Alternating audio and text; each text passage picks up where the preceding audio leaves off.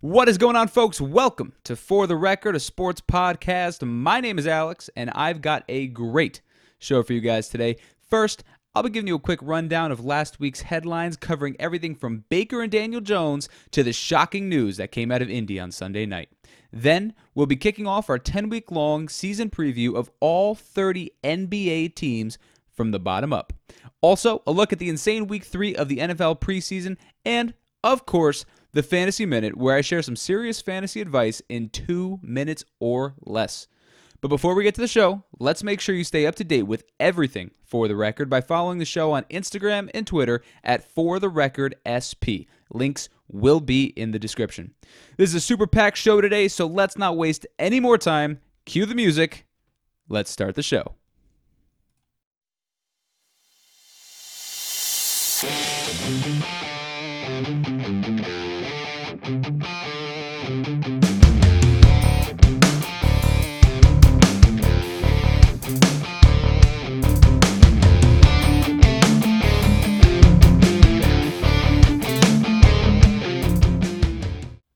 All right, let's get started with last week's news. Last week was kind of weird across the board with news. I mean, it started with Baker Mayfield deciding to take some shots at easily the most harmless guy in the NFL, Daniel Jones.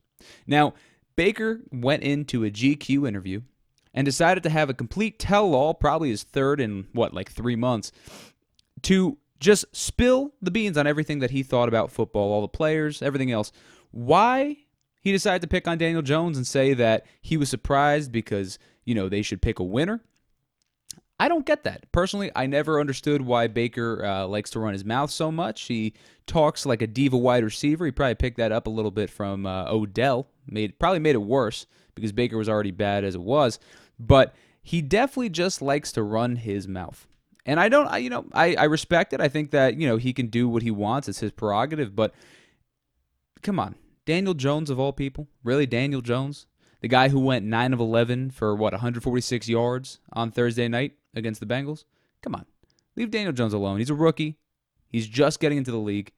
And then when everyone started giving him some heat and saying that, Baker, what are you doing? Baker, what are you doing? Baker goes, oh, no. I was misquoted. Come on, you didn't hear the full thing. You didn't see the full thing. GQ ruined me. They're trying to ruin me. Well, still, if those words came out of your mouth, even if it wasn't the full piece, come on. You still know what you said. You know what you meant. Don't try and backtrack. Now, if you have the, can't say it on air, but the stuff to say something like that, come on, man. Come on. Next up, we had the Antonio Brown saga. This situation has just been absolutely ridiculous. He filed a second grievance against the NFL on Monday night, and guess what? Surprisingly, it was declined. Why? Because Antonio Brown needs to wear a new helmet. I mean, it's as simple as that. No one needs to be wearing a helmet that's 10 years old. That's just dumb. I mean, to be sitting there and putting yourself at risk when you know what the serious repercussions of something like CTE are, why would you do that?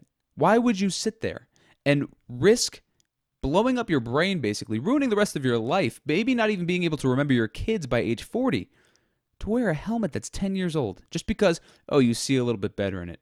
Come on, Antonio. You're better than that. But you know what?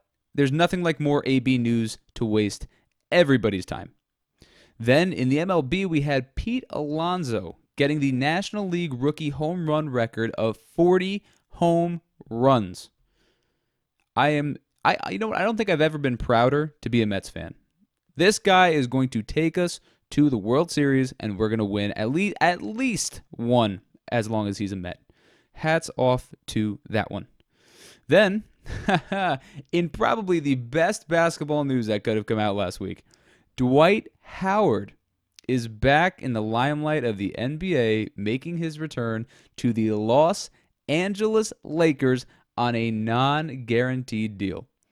Can you hear the smile in my voice? That makes me so happy. The Lakers are I feel like they are imploding because they're picking up guys who are going to cause problems. I get that Dwight's deal is not guaranteed. If he starts acting up, they can just get rid of him real quick.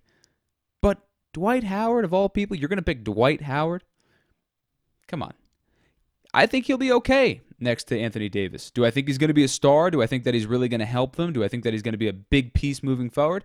Absolutely not. Will he be a stopgap this year since Boogie got hurt? Yeah, you know what? He might. There's a good chance he might. But Dwight Howard in Los Angeles. Does anybody else remember the last time Dwight Howard was in Los Angeles? This guy stunk. He was, quote unquote, hurt all the time, and he was always doing things, antics, and getting in trouble a little bit with Kobe and not really caring, and he was probably partying too much, to be completely honest with you. LA does that to people. But Dwight Howard is now back. We'll see if LeBron James can, keep him a little more on the straight and narrow than Kobe was able to. Then Daniel Jones, speaking of him earlier, he continues to prove doubters wrong by going 9 of 11 for 146 yards on Thursday against the Bengals. As a Jets fan, this doesn't really impact me. Honestly, you know what? If the Giants do well with Daniel Jones, good for them. They're another New York squad. It really doesn't impact me. It's not the Patriots. I don't care. But this whole situation is going to be so interesting to watch with Eli and Pat Shurmur and the Maras and figuring out what they want to do with the whole Eli Daniel Jones situation. The Maras don't want to get rid of Eli, and understandably, because Eli got them that thing that they really, really wanted. They wanted a championship. They got 2. They beat a perfect team in the Super Bowl when they were the wild card team. They should not have done that. And Eli was the quarterback. So the Maras owe everything to Eli. They think they owe everything to Eli.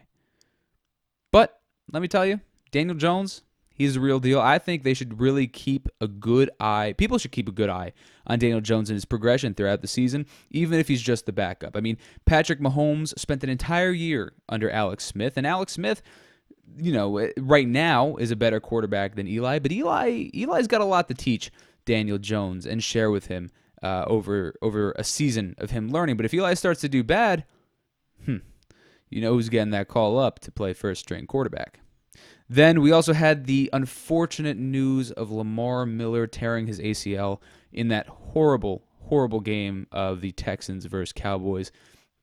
I mean, that is probably one of the saddest things that can happen. Seeing a fierce competitor like Lamar Miller, a guy who can run, who's a very solid running back, honestly, a quality starting back or even a rotation back in the starting lineup, he's great. He's a great, great back. And it's so sad to see that his whole season is going to be thrown away due to a torn ACL in a meaningless preseason game. Yet another reason to get rid of the preseason, or at least shorten it to maybe 2 games. I mean, that's all you really need for the preseason is 2 games to warm up. Then the Nets decided to extend Karis LeVert on his birthday, 3 years, $52.5 million. That is a very nice birthday gift. Congratulations to Karis LeVert. Also, in the news that everybody's been talking about today, Andrew Luck retired. I watched that entire press conference, and the pain in his eyes, you could tell that the last thing he wanted to do was retire from the NFL at 29. I don't think Andrew Luck wanted to stand there and knew he was going to be standing there or even ever considered standing in front of anybody to say, hey, I'm retiring at age 29. That's not fun. That's not great. That's so sad, and it's so sad to see that the Colts failed him. The team in the past, not getting him an O-line, a run game, and the fans on his last night on that field as a member of the Indianapolis Colts, they boo him off of it. Well, some boo him off of it. I get it. I get the disappointment. I understand why, because, working a whole offseason thinking that this team's going to be a lock for a deep playoff run, and then Andrew Luck retires 2 weeks before the season starts, I get that. I get the frustration. But you don't boo your starting quarterback who's literally given up his entire body for that organization. You don't do that. You do not boo a guy like that. You think if Tom Brady retired today, just randomly, you think Patriots fans would boo him? No, absolutely not, because he gave his life for the Patriots team. Yes, he had 6 Super Bowl rings and Andrew Luck had 0. But Andrew Luck did everything in his power to stay on that field and do what he could do for that team. And they betrayed him at the very end. And the team betrayed him pretty much the entire time until this season. And unfortunately, Andrew Luck just didn't have any more steam. He looked like a defeated man at that podium. It was really, really upsetting to watch. And to see a competitor like that, one of the best competitors in the NFL, one of the best quarterbacks in the NFL the past 10 years, it's so sad. So sad to see that happen. Now, this segment, I've been so excited for my NBA team previews. Like I said in the last episode, I love the NBA. It's my favorite sport. So being able to sit here and break down all 30 NBA teams, rank them, give them a grade, give my opinions on their projections for this season, that's just super exciting to me. So what I wanted to do was to not take up the entire time of the weekly For the Record podcast and keep it as a variety show. I wanted to give an abridged version throughout this episode. So it'll be over the next 10 weeks, you'll get 4 teams or 3 teams per episode. And then throughout that week, each team is going to get a fully dedicated bonus episode, so about 25 to 30 minutes, where I go through the team and really break it down into the nitty-gritty. So if you're interested in that team, if you're interested in the NBA, if you're interested in my opinions, that will be for you. So, without any further ado, let's get started with team number 30, the Cleveland Cavaliers. Talk about a dumpster fire. The Cleveland Cavaliers are screwed this season. They have Kevin Love, a 32-year-old guy who is under contract until 2023 and is making $120 million guaranteed. $120 million guaranteed, and he played 22 games last season. He has an injury history. Why would the Cavaliers do this? Well, they thought, apparently, through reading a couple articles and seeing interviews with Dan Gilbert and Kobe Atman, that Kevin Love would be a pillar for the post-LeBron era. I don't see that happening. I don't know about you guys, but I don't see that happening. I don't think Kevin Love is going to be a pillar for anything except for a trade piece. Then this team decides to get a promising point guard in Colin Sexton, averaging 16 points a game. You know, his playmaking's a little rough. I get it, sure. But he's promising, right? He's a great scorer. But then they said, no. Let's draft another point guard with the number 5 pick in the draft instead of a wing, right?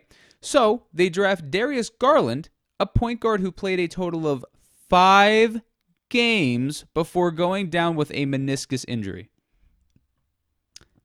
The Cavs have injury issues as it is, and they draft a guy who played 5 games in his only college season at Vanderbilt. Really smart move, Cleveland. Really Cleveland move right there. Then they drafted Kevin Porter Jr. with the 30th pick in the first round. Well, they traded for him with the 30th pick in the first round. He's a total question mark. He could either flame out with his whole injury issue, off-court issue thing, or, I mean, he could be a steal. He could shine. He could be that 5-star recruit that we expected of him going to USC. But he didn't show that at USC. So that's why, first of all, that's why he slipped to 30 in the first round. But also, I don't know if he can do that, because he showed at USC that he didn't really care. I don't know if it was the injuries, the off-court stuff, or just a total lack of effort that kind of gave him that 9.8 points per game when he went from averaging well over 20 points in high school. So it's kind of sad to see, but we'll see what kind of Kevin Porter we get. Are we going to get the one that's blinded by the fame and the money, or whatever fame you get in Cleveland, that fame and the money, or a Kevin Porter that's going to come in and really just shine and grind and get that goal that he once wanted to get when he was a 5-star recruit? Then the worst part about the Cleveland Cavaliers coming up for this season is they are paying the luxury tax. Yeah, surprise. The Cleveland Cavaliers are paying the luxury tax for a guaranteed lottery team. There's no chance this team makes the playoffs. They're paying Tristan Thompson, the most hated man in Beverly Hills, $18 million. Brandon Knight, $13 million. Jordan Clarkson, $13 million. Larry Nance, $13 million. I like to call those guys a $39 million trio. Plus, you have John Henson and Matthew Dellavedova making $9 million each. What? That's the majority of their cap right there. Plus, don't forget Kevin Love making $120 million over the next few years. What is that? Who decided that? Who said, let's pick up all these contracts, let's extend certain guys, let's pick up Brandon Knight, that's a good idea. What? They strapped themselves. If they don't tank this year, I don't understand. I mean, you can hear it in my voice. I don't understand what this team was thinking. as I was writing the script for the actual full episode of the Cleveland Cavaliers, I was sitting there, and it took me about 20 minutes to figure out, how do I even put this together? How does this even make sense? Who looked at this? What finance person looked at this and said, you know what? This is a good idea. Brandon Knight is worth $13 million, and John Henson is definitely worth $9 million. Let's do it.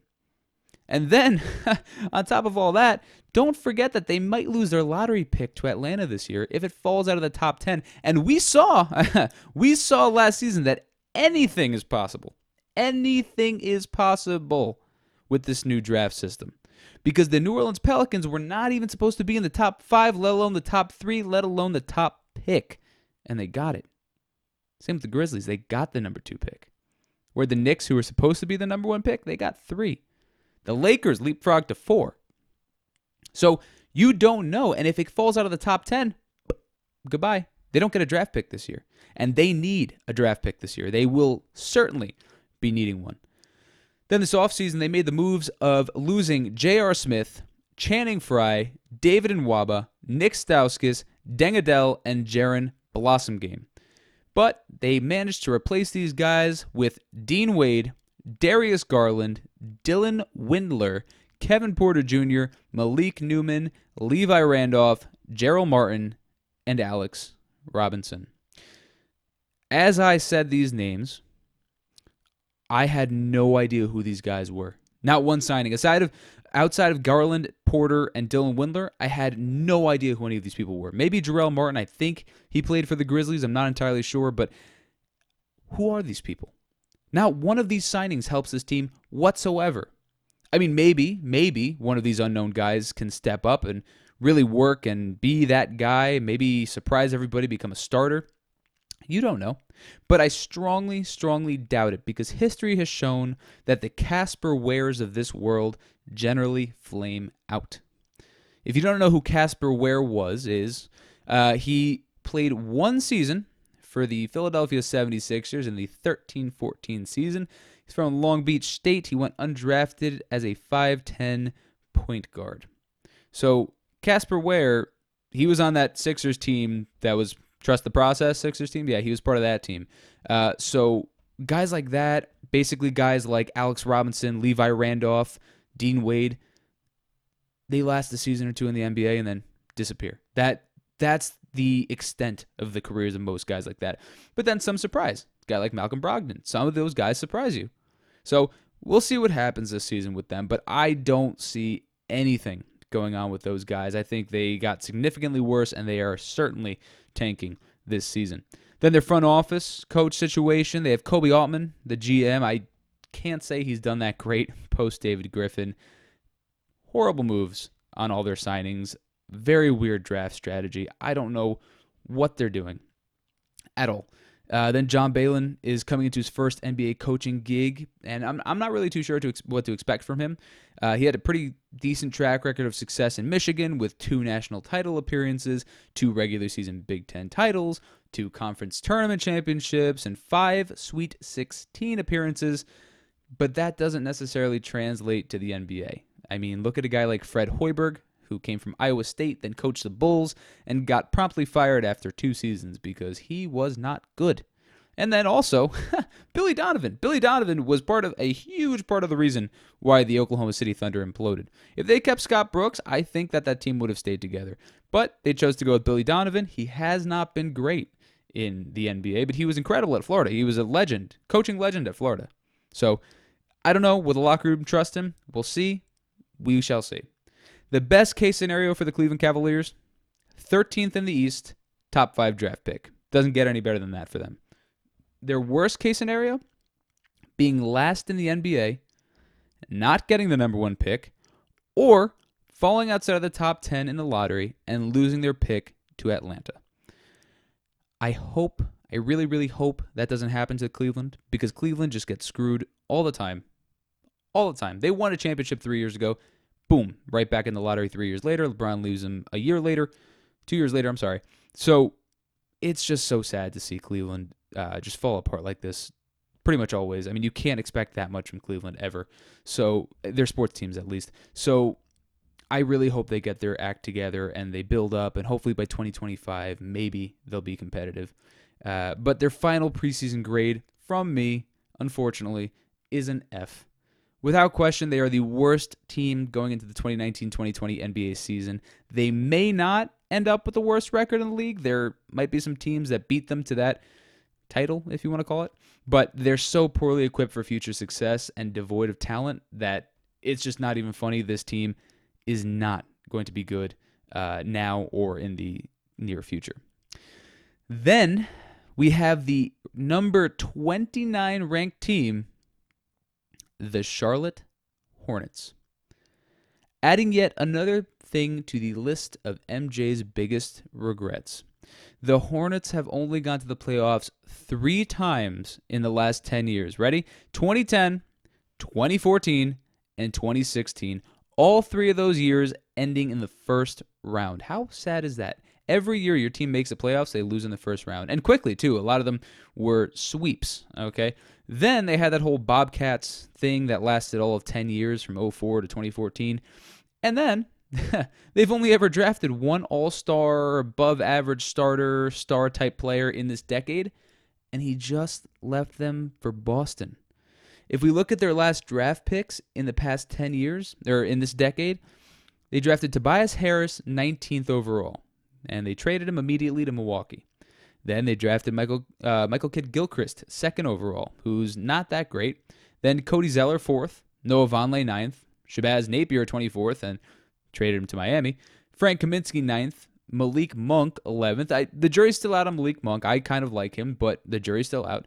And then, here's the kicker, they drafted Shai Gilgeous-Alexander 11th overall, but immediately traded him to the LA Clippers. I'm sure they regret that one. All the good players they drafted, barring Kemba, they managed to trade away pretty much immediately. On draft night, they traded most of these guys. So the other significant issue with this is that every name I just mentioned was a top 12 pick except for Tobias Harris and Shabazz Napier. So in the past decade, they've had 8 top 10 picks, and they haven't been able to do anything. I'm sorry, top 12 picks, and they haven't been able to do anything with any of those guys. And all the good ones, they traded away. So I don't understand what Charlotte's doing with their drafting. They just seem to pick up players and then promptly get rid of them. And then they also have a coach, right, at least right now, who kind of looks like Alfalfa from the Little Rascals. I don't know if you've ever seen their coach, but he kind of looks like Alfalfa, James Borrego. I might make a little post to put on the @ForTheRecordSP account with James Borrego with the Alfalfa stuck-up hair. But those are fundamental franchise problems, except for the whole Alfalfa thing. So the Hornets this upcoming season still have a ton of problems. They reached for their rookie, P.J. Washington, a sophomore from Kentucky, with the 12th pick. I don't get why they drafted him so high, but then also I don't understand why they love to draft big guys. Every single draft, it is a big guy. If it's not a power forward, it's a center. If they only have bigs on their roster, who's going to bring the ball up the court? Who's going to be their playmaker? No idea. Oh, wait, actually, I do have an idea. Terry Rozier. If you listen to the first episode, you know how much I don't like the Terry Rozier signing. It was a waste of $56 million. Could have given it to me and it would have been better spent. Don't ever give Terry Rozier $56 million guaranteed. He's not worth that. Then they're also paying Nick Batum $21 million a year until his player option, which he'll probably pick up, expires in the 2020 or kicks in for the 2020-2021 season. So now they got another $42 million for Nick Batum plus the $56 million for Terry Rozier. Where's the direction in that? It seems like they're trying to stay relevant all while sinking their team further into the ground. I don't see any direction for this team. They're just kind of putting pieces together and hoping and praying they work. But on the bright side, they do have the possibility of garnering 10 second-round picks over the next 3 years. Talk about progress. That is serious progression from the Charlotte Hornets. In the offseason, they've lost players Joe Chealey, Frank Kaminsky, Jeremy Lamb, Shelvin Mack, J.P. Makura, Tony Parker to retirement, and unfortunately, Kemba Walker to greener pastures. Then bringing in this offseason, they drafted P.J. Washington. They picked up Terry Rozier, Robert Franks, an undrafted tweener forward out of Washington State, Caleb and Cody Martin, two brothers, Joe Cheeley, they brought him back actually, Josh Perkins, and Thomas Welsh. So, the same situation with Cleveland. Who the hell are these guys? Literally nobody knows. It looks like they went out and just picked up random guys from their local LA Fitness and added them to the team. None of these guys, especially their $56 million man, are going to help this team at all. They're not going to help this team be any better because they haven't made a single good move this offseason except letting Kemba go for his own good. That move showed right there that they did care about Kemba. At the end of the day, they cared about Kemba's well-being because they let him go. If Kemba spent his whole career in Charlotte, it would have been a wasted career of an all-star, just like so many players before him in that area. I think of a player like a Mike Conley in Memphis. Okay, if he stayed and they didn't trade him to the Utah Jazz, that would have been a wasted career, or wasted twilight of a career, because Mike Conley's still good. If Kemba Walker stayed in Charlotte, his whole career would have been literally a wash. And people in Charlotte would love Kemba Walker, but no one would talk about him because he never won anything. Then with their front office and coaching situation, you have Mitch Kupchak, who's obviously taken quite a fall from grace as the GM of the Hornets. He, as most know, he was formerly of the LA Lakers, and he's the guy who smartly gave Kobe a $48 million two-year extension in 2013. Does anybody know how old Kobe was in 2013? Does anybody know what Kobe was dealing with in 2013? Yeah, Kobe was very old, and he also was dealing with some serious Achilles issues. But what happened? Mitch gave him $48 million. Wow, what a move. What a move. Then they have James Borrego, their head coach, career record of 49-63 over two head coaching stints, one as the interim head coach of the Orlando Magic, and the other last year with the Hornets. I'm not impressed with him at all. I don't see him as a viable asset moving forward. I think he is a waste of time for them as a coach. I think they should really consider looking for a stronger personality, somebody who can actually help that team grow and can grow around them and their system. Then I believe very strongly that Michael Jordan should take a good hard look at his team and reconsider the people he has in power, from the front office to the coaching staff, because this team is going nowhere fast and it's blatantly obvious. Mitch Kupchak, not great. James Borrego, not great. The rest of that team, not great. So if they can take that and just get rid of everybody, flip it on its head, maybe bring in some fresh blood, make it new, exciting, maybe the Hornets will be good, just like the Cavs, 2025. It'll take some time, but hopefully they'll get there. Then the best case scenario for the Hornets, Terry Rozier actually could pan out. I mean, do we think he's going to? Probably not. I really don't. I don't think so. But hopefully he does. He could average 20 points, 5 assists. Maybe he actually did have that to prove in Boston. Then, maybe the Hornets finish 12th, 13th in the East, draft a shooting guard or a wing, two positions that they need to build their backcourt of the future. Batum doesn't pick up his option. That would be the best case scenario for these guys. But the worst case scenario would be if Terry Rozier flames out, like I'm predicting. Nick Batum picks up his player option, like I'm predicting. Hornets finish 14th, 15th in the East, and lose out on a top 3 lottery pick. That would be horrible. Oh, actually, you know what? And with that pick that they lose out on, they draft another power forward or center. That would be the icing on the cake. That would just be, Charlotte Hornets, you are the worst franchise ever in the NBA. But right now, that's still Cleveland's honor. So my final preseason grade, if you couldn't tell by the way I was kind of ripping on the Charlotte Hornets, is an F. Deciding which team was worse between the Hornets and the Cavs was kind of difficult for me, but the only reason I gave the Hornets the paper-thin edge in the race to worst is because they aren't paying the luxury tax on the season. Even though they're super close, they're not paying it. The Cavaliers are. So the Cavaliers should be the worst team in the league because of that. The Hornets are still directionless, just like the Cavs, so don't let the fact that they're ranked 29 fool you, because they could easily be the worst team in the NBA this season. I just like them a little more than the Cavs because they're not paying the luxury tax for a guaranteed lottery team. At the number 28 spot, we have the Washington Wizards. Yep, the Washington Wizards. Once thought to be such an exciting, promising team with John Wall, Bradley Beal, what are they now? I mean, this was the Wizards team, pretty much the Wizards team, that took the Raptors all the way to the end, that ruined the Raptors for, what was it? It was like 2014. Paul Pierce was just out of this world. He was playing like prime Paul Pierce. It was crazy. And now these Washington Wizards of 2019, they've got Bradley Beal, John Wall, who's always hurt. They don't have anybody else. Dwight Howard's obviously not there anymore. Kelly Oubre's not there anymore. So what is his team? Otto Porter's not there either. And the guys that they traded for, when they traded Otto Porter, those guys are gone too. So what do they have? What do they have in Washington? Bradley Beal. That's all they have in Washington. So they decided to give their often injured point guard, right, Rich Paul client John Wall, a 4-year, $171 million contract, which I'm sure instantly gave them buyer's remorse because John Wall decided to shut it down due to a nagging heel injury. And then, as if that wasn't enough, right, he ruptured his Achilles. Injuries like this are not good for anybody. Literally no player wants an injury like that, but especially a player who's known for their speed. John Wall is a fast player. He's known for his blazing speed. That's why he was drafted so high, right? But he only played 73 games over the past 2 seasons, and then the heel issue, a ruptured Achilles for a burner like that?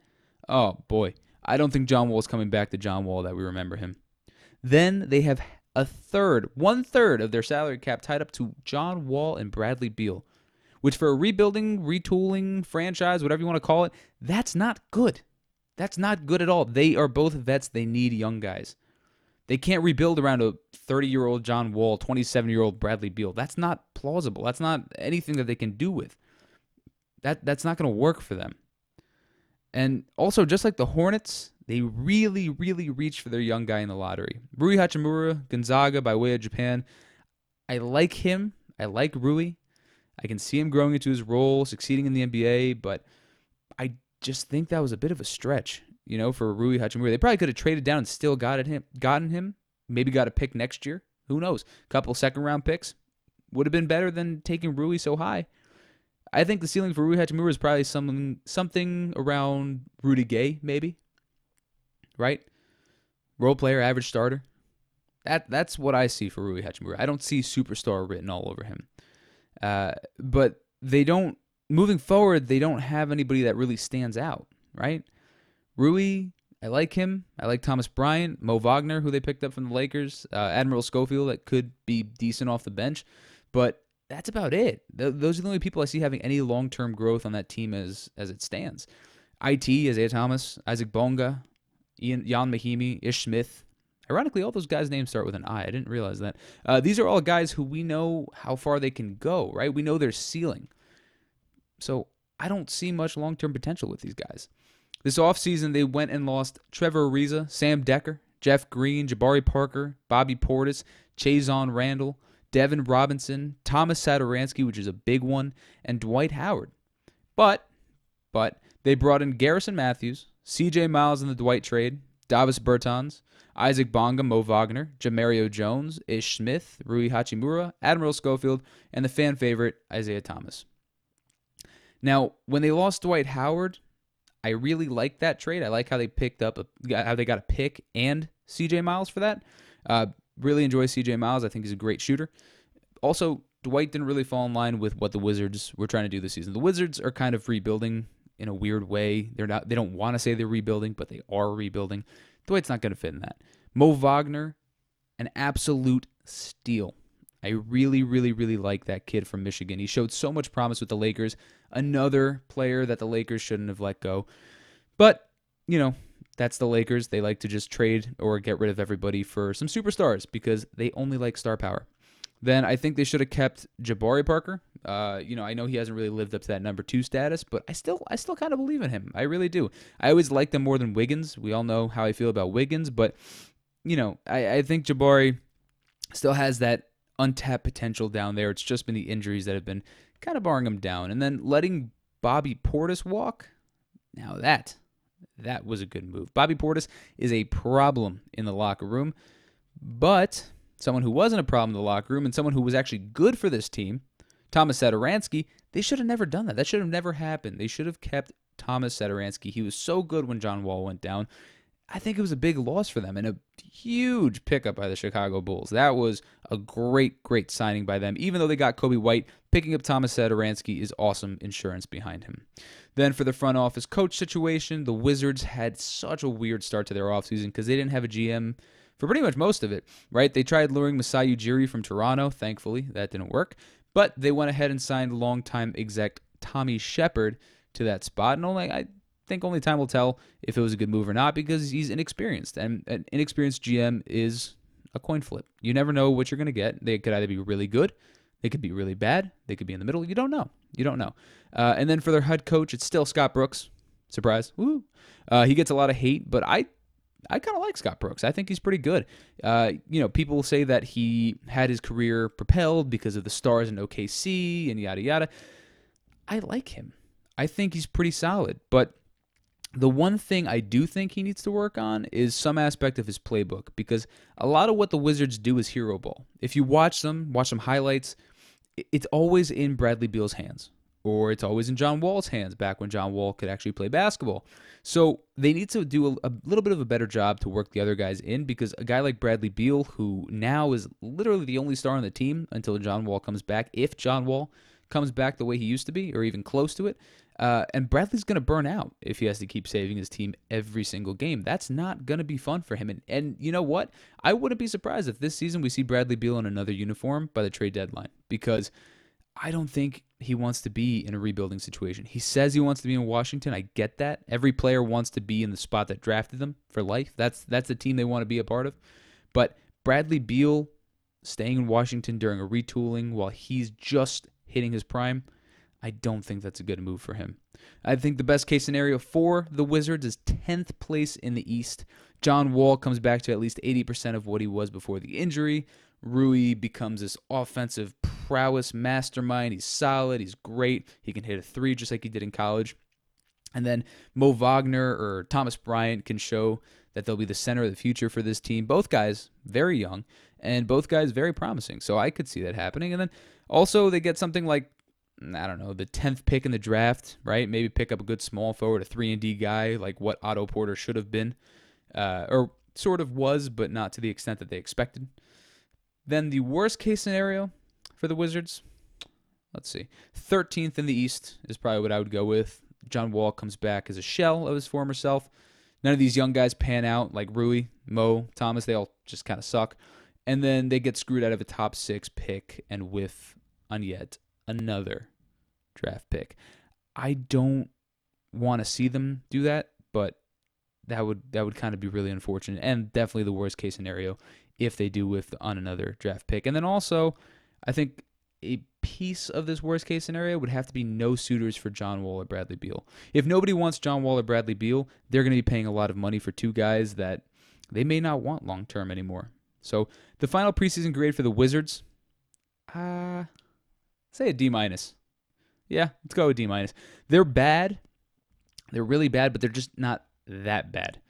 You know, there's a difference between bad, really bad, and just bad. Like the Hornets and Cavs are bad, but really bad, like they could make a surprise. Bradley Beal could turn into, a superstar and really carry this team. At least they have a superstar.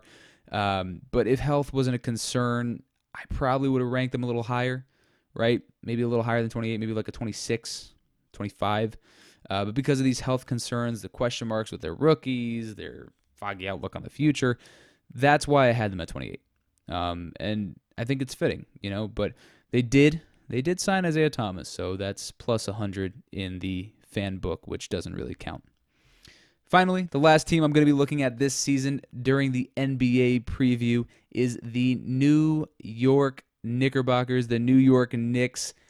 I love Madison Square Garden. I mean, the overpriced tickets, $20 chicken fingers, occasional homeless guy trying to sell you an umbrella when it's 75 and sunny. I really do love the atmosphere of the Garden and just the surrounding part of Manhattan. I think it's great.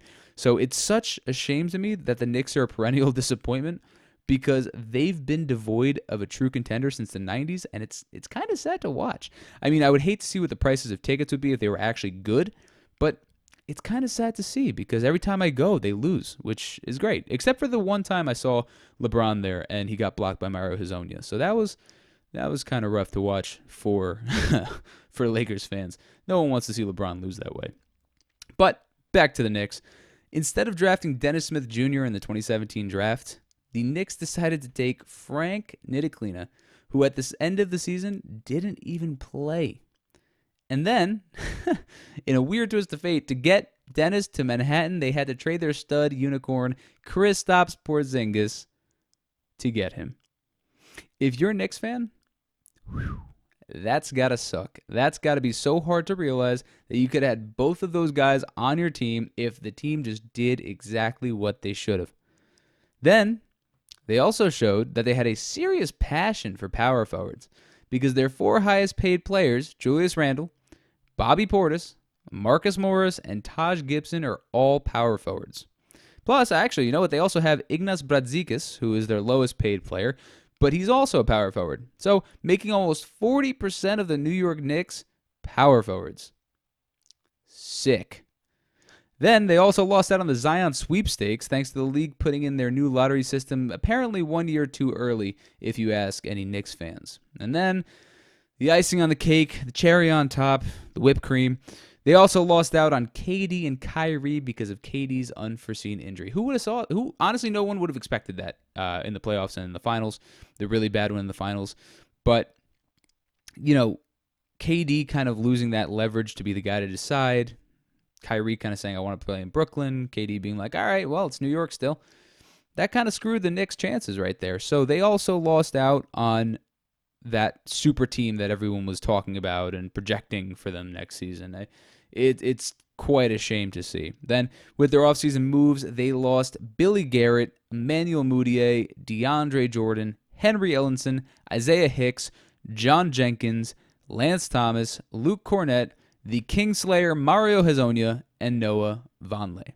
But they brought in Reggie Bullock, woohoo, Marcus Morris, Bobby Portis, Elfrid Payton, also known as The Weeknd, Julius Randle, Taj Gibson, Wayne Ellington, Ignas Brazdeikis, and R.J. Barrett.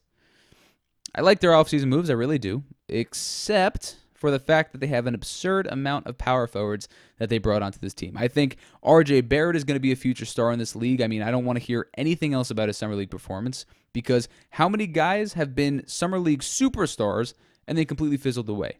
Look at his teammate, Kevin Knox, right? He lit up Summer League and then was below average last season, his rookie year. Then I also do like the pickups of Julius Randle and Elfrid Payton. I think they both bring a lot of positives to this team. You know, Julius Randle had a great season with the Pelicans last year, averaging 21 points, 8 rebounds, and Elfrid Payton also had a great season with the Pelicans, averaging 10 points a game, almost 8 assists a game, and 5 boards a game. I think he's going to be really, really great behind Dennis Smith Jr. And then also, they have guys from last year that they can keep building on, like Alonzo Trier, Mitchell Robinson, Dennis Smith Jr., Damian Dotson, and Kevin Knox. So the Knicks have actually a pretty decent young core if they can actually grow and expand their skills. Maybe, you know, Kevin Knox takes a back seat to R.J. Barrett, which I'm thinking is what they're going to do. I don't think they can both play on the court at the same time. So hopefully that transition goes well, and I think they have a pretty solid young core to move forward with. Then with their front office and coach situation, they have a weird situation because of their spastic owner, right? But aside from that, they have a pretty good front office. GM Scott Perry, President of basketball operations Steve Mills. They're both experienced. They're veteran team execs. They give the team a good direction. But what they do need to work on is getting Dolan on the same page so they can actually win. Because if Dolan's not there, he's not going to let them do anything. We saw how Dolan is literally just a taskmaster. He holds all the cards always. He's not going to let his team he's not going to let his office run the team if he doesn't have a say and doesn't approve everything that happens. He's a very micromanaging owner, right? So we need to see Dolan take a step back and let the guys actually run the team, do what they have to do what they need to do, and get there and help this team get to a point of relevance again. Then Coach Fizdale, I I'm not huge on Coach Fizdale, but I don't dislike him. I really don't dislike him at all. I think he's about an average NBA coach, but for this transition period that the Knicks are going through, I think he's perfect for them. From a lot of the stories that I read, he seems like a motivator who just really positively impacts his players on and off the court. It keeps their head on straight, kind of like a player-first approach. So David Fizdale, for what the Knicks are doing right now, I think is a great head coach. Then their best case scenario, I'd say 10th seed. RJ Barrett proves he'll be a serious star in this league. Get a top 10 draft pick. DSJ and RJ work well together. It really having that feel good. They have a great young core to build around for the future. But then there's their worst case scenario, which would be 14th seed. RJ's Summer League woes were actually real. They get screwed out of the number 1 pick again. No team chemistry. Dolan does something stupid like banning another Knicks legend or whatever else he'll do or say. Then the front office coaches get canned at the end of the season. They spend too much money in the offseason, just creating chaos in Manhattan yet again. So for me, their final preseason grade, I'm going to give them a D. I don't like the thought of the Knicks competing this season at all, but they definitely did set themselves up for future success. Everyone's contract comes off the book at the end of the 2021 season, except for RJ Barrett, so it really frees up a lot of cap space for a loaded free agency class. Also, they have seriously promising young guys that can make for a fun core to watch at the Garden for years to come. How fun is it to watch Dennis Smith Jr. dunk, to watch R.J. Barrett drill threes, Kevin Knox, Mitchell Robinson to go out there, Alonzo Trier to hit threes? I mean, that's a fun young team. So if they can actually grow and become something successful, they'll be really good and be exciting to watch. And at the very least, an 8th seed, 7th seed that you can go and watch an entertaining basketball game where you know they're not going to lose by 40 points.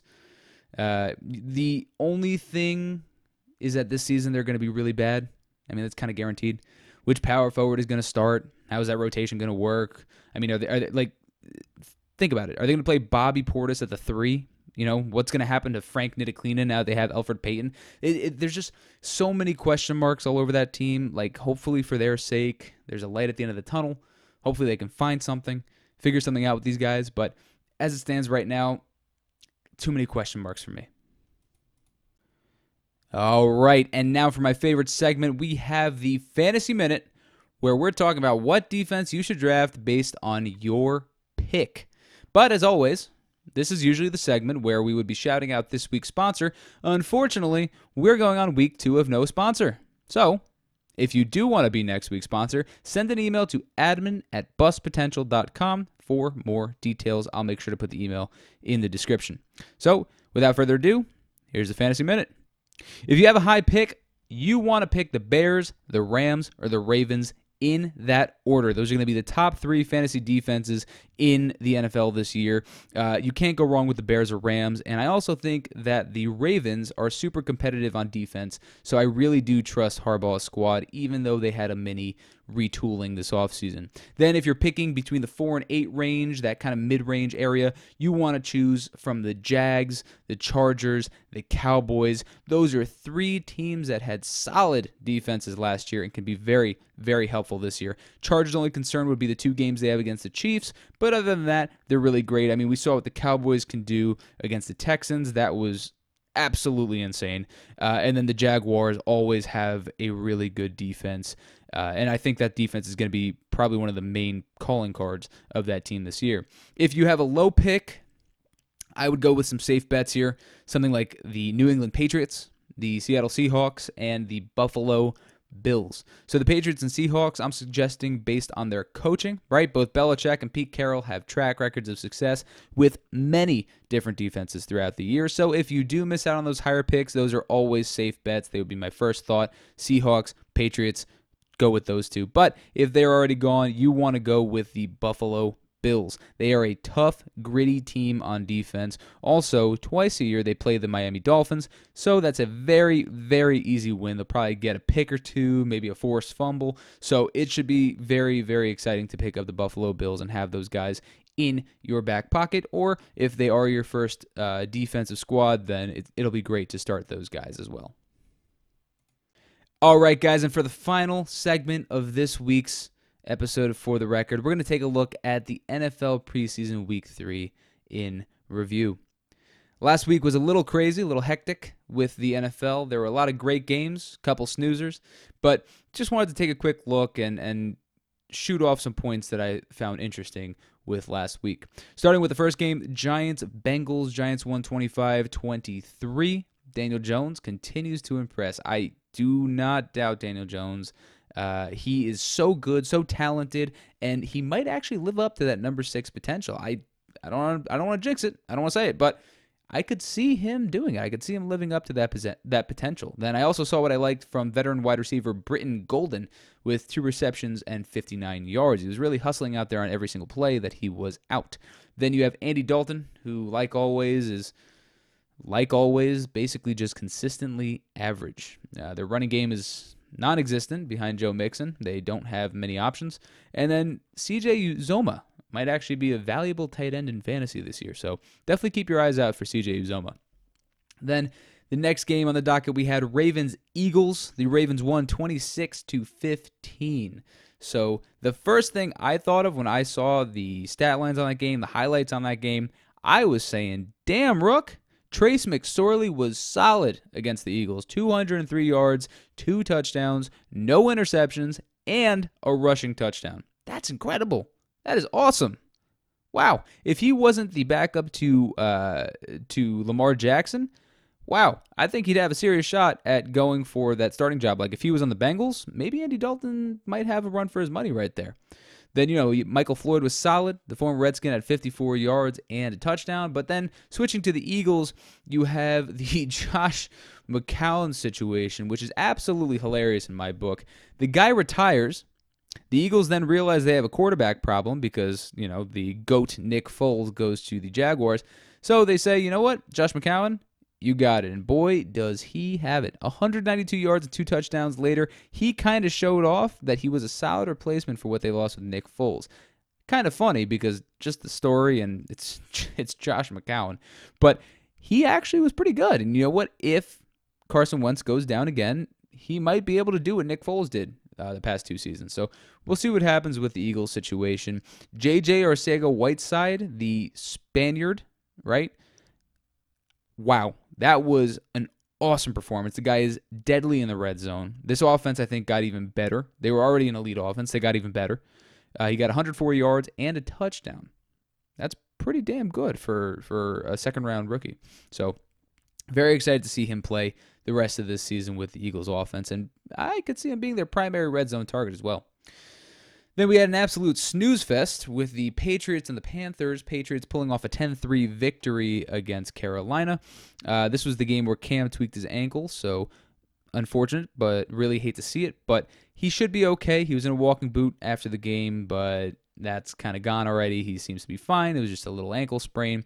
Then for the Patriots, Jarrett Stidham did his thing with 134 yards, and the Patriots' run game did it too, scoring the only touchdown of the game with a 1-yard rush from back James Devlin. Then we had the Redskins and Falcons. Redskins pulling off a 19-7 victory. I still believe the Falcons are going to be the team to shock everybody in the NFL. I don't think they're giving their all during the preseason. I kind of think they just don't want to risk their guys getting hurt. So keep an eye on the Falcons. Keep an eye on the Falcons. Trust me, keep an eye on the Falcons. The running back situation in Atlanta looks really, really good. Right? They have quality backups behind Freeman with Ito Smith, Quadri Allison, Danny Etling. They look good. They look like a solid team that has a run game. Right? And with those receivers that they have, that's incredible because now they can hit you 2 ways. The defense, it looked okay. Again, nothing too crazy. Why would they risk getting hurt over preseason week 3? No one wants to do that. No one wants to get hurt in the preseason. Then for the Redskins, Case Keenum is not a good quarterback. And honestly, the Skins are wasting their time with him. I actually, ironically, got into a little bit of a Twitter fight with this Redskins beat writer because he was telling me that Case Keenum was a good thing because Haskins is a project. Now, Haskins is certainly a project, but wouldn't you rather work on the project than have some middling quarterback that's going to take you nowhere out on the field? We know what Case Keenum is. We don't know what Dwayne Haskins can be, but he looks promising. He looks pretty good. Yeah, he has his issues throughout the preseason. He's a project, obviously. But guys like Troy Aikman, right? They were just thrown into the fire. Guys like Dak Prescott just thrown into the fire. Yes, those are two Cowboys quarterbacks. I get it. But you have to understand that Dwayne Haskins, yeah, he's going to get hit if he goes out there, especially with Eric Flowers protecting him. But that's kind of how these guys learn. Yeah, he's risking injury, whatever, but he's got to learn. If you want to see the full fight between me and this guy on Twitter, you can follow me at ForTheRecordSP on Twitter and Instagram for the entire thing. Then their run game is average at best. I don't buy the Redskins for anything. I think AP is too old. Darius Juice, he's okay. Chris Thompson, okay. Nothing special. I don't see anything good with their run game. And then their receiving core, also average at best. I mean, who do they even have? Josh Doxson, Jordan Reed. Jordan Reed gets hurt all the time. I mean, wow. What a great passing game, right? Congratulations, Redskins. Good job. Then we had the Jaguars and Dolphins. Dolphins pulling off a 22-7 victory. That is surprising to me. The Jags honestly looked kind of lost out there. They did not look like they knew what they were doing. I don't trust Nick Foles and Leonard Fournette, the latter of which to me is looking more like a bust in general, and especially now to take a division title, because people are saying that they're an interesting bet to go for the division title after the whole Andrew Luck situation. So I would be careful with that one. I'd be careful with that one. We'll see about Nick Foles and sustained success, because last time we saw him wasn't that great with the Rams. So we'll see how he can do with a full season. And Leonard Fournette, I mean, what do you get out of Leonard Fournette? He was so hyped up coming into the league, and now he's just he's average. He's okay. He's a little better than average maybe, but he's not the running back that you expected to get from LSU. It is good to see Terrell Pryor still out there, though. I liked him a lot when he was on the Jets, so it's good to see him on the team. And then for the Finns, we had Ryan Fitzpatrick being Ryan Fitzpatrick, because you know what you're getting with him every single game. Except, I can say this from experience, that one or two times when he throws, 6 interceptions in a game, that was a lot of fun to watch. Then it was a good win for the Dolphins. It really was. The Jags, I hope they can get their stuff together, but I don't see them doing more than stealing their division from a totally shocked Colts team, and that's like a doomsday scenario right there for the rest of the AFC South, because I don't think the Jags can pull it off. I actually think they're going to be like a 6-10 team, right? Maybe 5-11. I don't see that team being anything significant this year. We had a really fun game with the Raiders and the Packers. It was a Raiders 22-21 victory. That was crazy. They were playing on an 80-yard field. 80-yard field. Okay? And Nathan Peterman. Where did this come? Nathan Peterman was incredible. He was so good. John Gruden might actually know how to pick him. Nathan Peterman was solid. I totally see why John Gruden likes Nathan Peterman now. Last season, everybody was making fun of him. This season, Nathan Peterman is the guy. Okay? The Packers also look kind of fine, honestly, except for that final defensive collapse they had, which set up the game-winning field goal for the Raiders. But it was a really entertaining game. I thought it was super, super fun. Then Tim Boyle, who was a second-year undrafted guy out of Eastern Kentucky, he looked really good out there too. Made some really professional reads and also managed to snag 2 touchdowns out there, which that's great. I mean, good for him. I like seeing undrafted guys go out there and just make their own success, because those are the guys that they always cut. So guys like that actually go and show, hey, look, I can do this. I love to see that. I root for it every single time. Then we had the Browns versus the Buccaneers in a 13-12 Buccaneers victory. Baker was playing like an idiot. Honestly, Baker was playing like such a moron. I caught a mini glimpse of the game while I was scrolling through some of the games, and the one pass I saw him make, he whipped it into double coverage about 40 yards down the field. What is that? I mean, don't do that. You're the quarterback of a franchise that actually has expectations this year. Don't do that. Do not do that. So, that's my problem with the Browns. They're going to try and get super fancy and do all the entertaining and showtime and whatever, but they're going to forget about the winning. I don't know what the Browns are thinking. I don't know if they're going to be able to even pull this off. This whole high expectations season. I don't know. I don't see it. As for the Bucs, Jameis looked okay out there, at least. I'm always rooting for Jameis. I think Jameis is a quarterback who, he has his off-field issues, yes, but I think that I like him. I always root for him. I think that he's a solid quarterback. He's got the physical tools, And I think his decision making is pretty decent. I mean, he'll have games where he'll throw 5 touchdowns, 4 touchdowns, but then he'll also have games where he'll throw 3 interceptions and he'll be like 3 for 15, right? So it's just the consistency for Jameis. If he can really just focus and get his head down and just want to be a great quarterback, he'll get there because he has everything else. It's all laid out there for him. We had the Bills and Lions. Bills with a 24-20 victory. Matt Barkley, what a guy. He put a 12 for 1,442-yard passing with a touchdown game out there. That was awesome to see. Congratulations to him. That was really, really cool. Then Frank Gore and Shady were great on the run game. Both of the vets showing that they know exactly how to get around a good defense in this league. And then for the Lions, Matt Stafford showed that he's still Matt Stafford, a overvalued game manager with an absolute cannon for an arm. I mean, I want to see him be the guy that he should be and not this just average quarterback, but I don't think Matt Stafford's ever going to get to that level, and I don't think he's ever going to take the Lions anywhere at all. Then we had the Cardinals and Vikings. The Vikings scored 20 in their victory against the Cardinals 9. Kyler Murray still hasn't even put a touchdown up in the preseason, so someone, in my opinion, should start a Instagram posting his face every single day until he scores a touchdown, because it does not seem like he's ever going to do that at this point. I feel kind of shaky about Kyler Murray now. I'm starting to feel like the Cardinals have some regrets on him. Maybe a couple of regrets on Cliff Kingsbury. So we'll see what happens with that. Vikings, I mean, what can you say about the Vikings? They have such a good running back in Dalvin Cook. He's so damn good, and I really hope he can stay healthy this year. I love to watch this guy play. I think the Vikings are an underdog in the NFC North. They're very slept on. Their issue is Kirk Cousins. I think their issue starts and ends with Kirk Cousins, but they are definitely an underdog in the NFC North. Then we had the absolute thumping of the Texans by the Cowboys, 34-0. What an absolute shit show for the Texans. And I mean, it was a coming out party for the Dallas Cowboys, but the Texans looked horrible. Deshaun Watson couldn't even finish the first quarter because he got sacked so many times they didn't want to risk an injury. I'll give you that one, Bill O'Brien. You were smart enough to take your quarterback out. But then the backup, Joe Webb, comes in, and he throws 2 interceptions. Then Lamar Miller, unfortunately, tears his ACL. I mean, the team just imploded completely against the Cowboys. But the Cowboys, they saw 2 of their 3 quarterbacks throw touchdowns, Dak included. And the one who didn't, Cooper Rush, which, awesome name, totally unrelated, threw for 173 yards.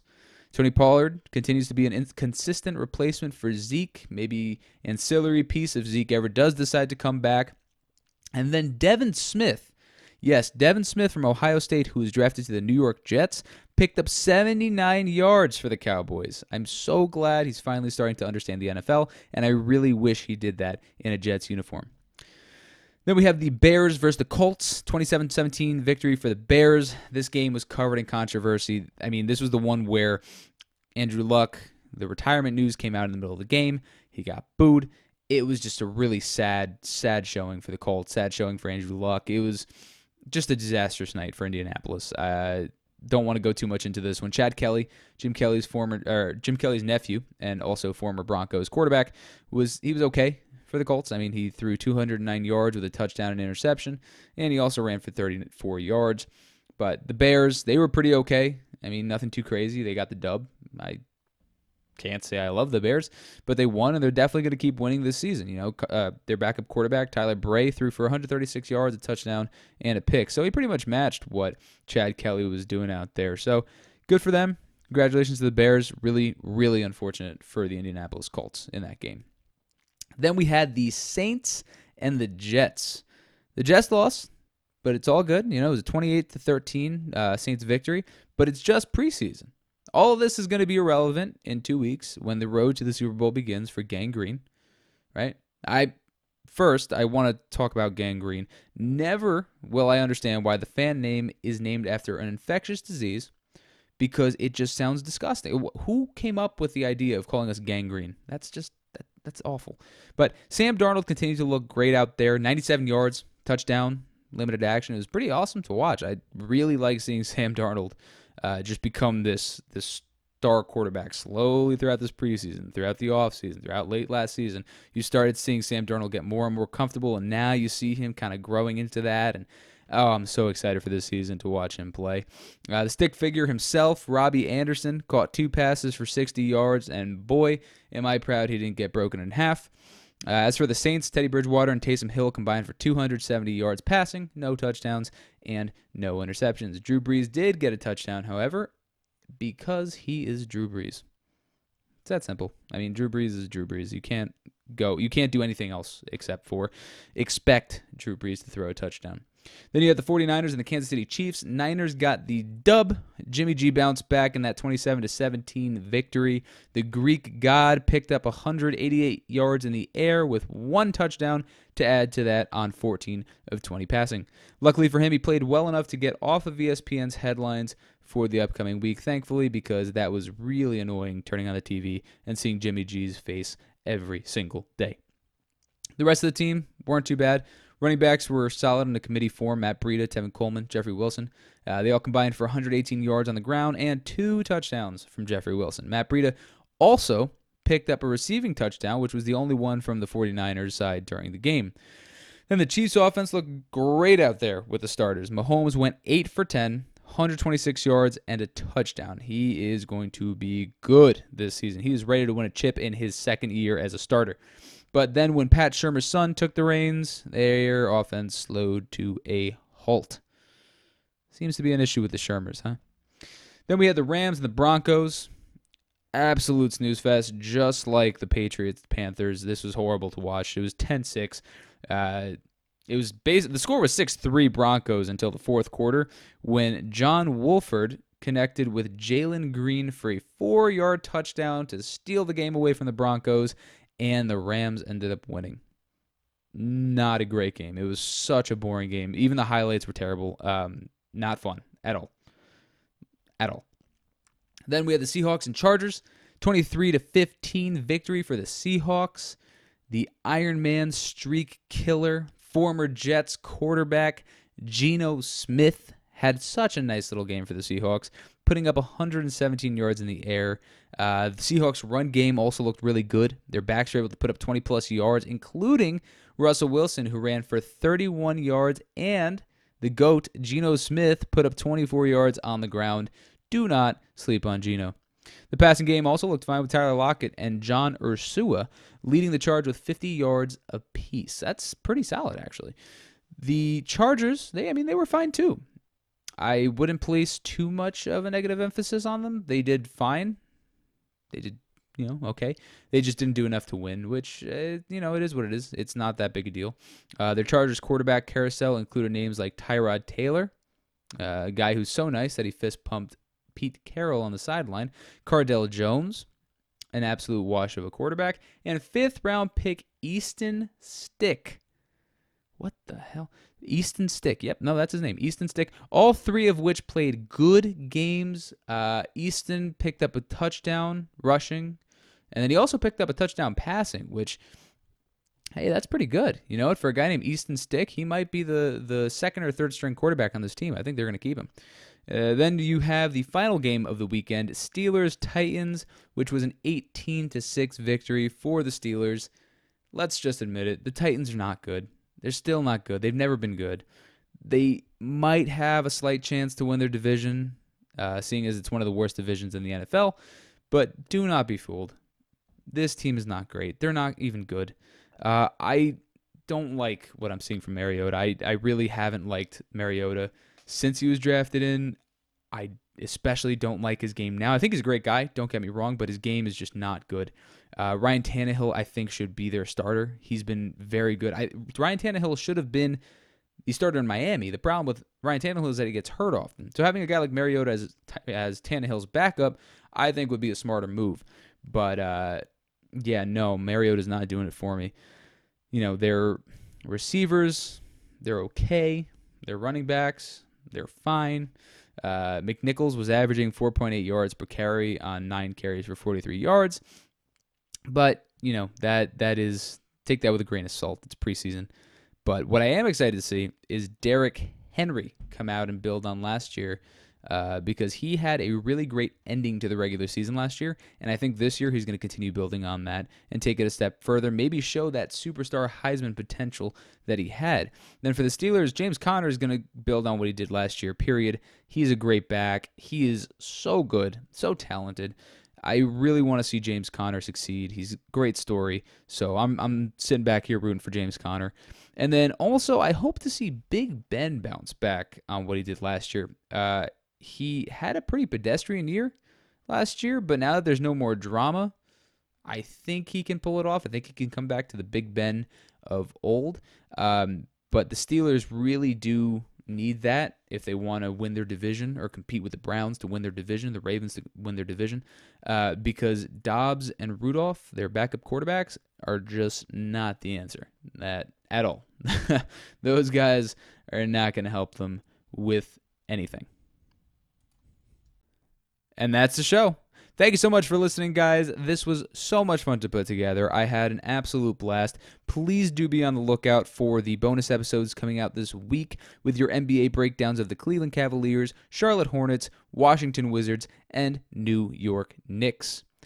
If you did like what you heard today, what you heard last week, what you're going to hear in the future, make sure to like, comment, favorite, 5-star, subscribe, upvote, anything positive, wherever and whenever you listen to your podcasts. Also, do follow the show at For The Record SP on Instagram and Twitter to stay up to date with the show. And also, feel free to @ me on Twitter. I love debating sports. I love talking sports. I do say some dumb things sometimes, so please do @ me. I'd love to talk sports with you on the interwebs for everyone to see. That's it. Yeah. Have a great week. Do something nice. Hold the door for somebody. Give somebody $1. Buy a coffee for somebody. Whatever it may be. Have a great week. See you on the next one.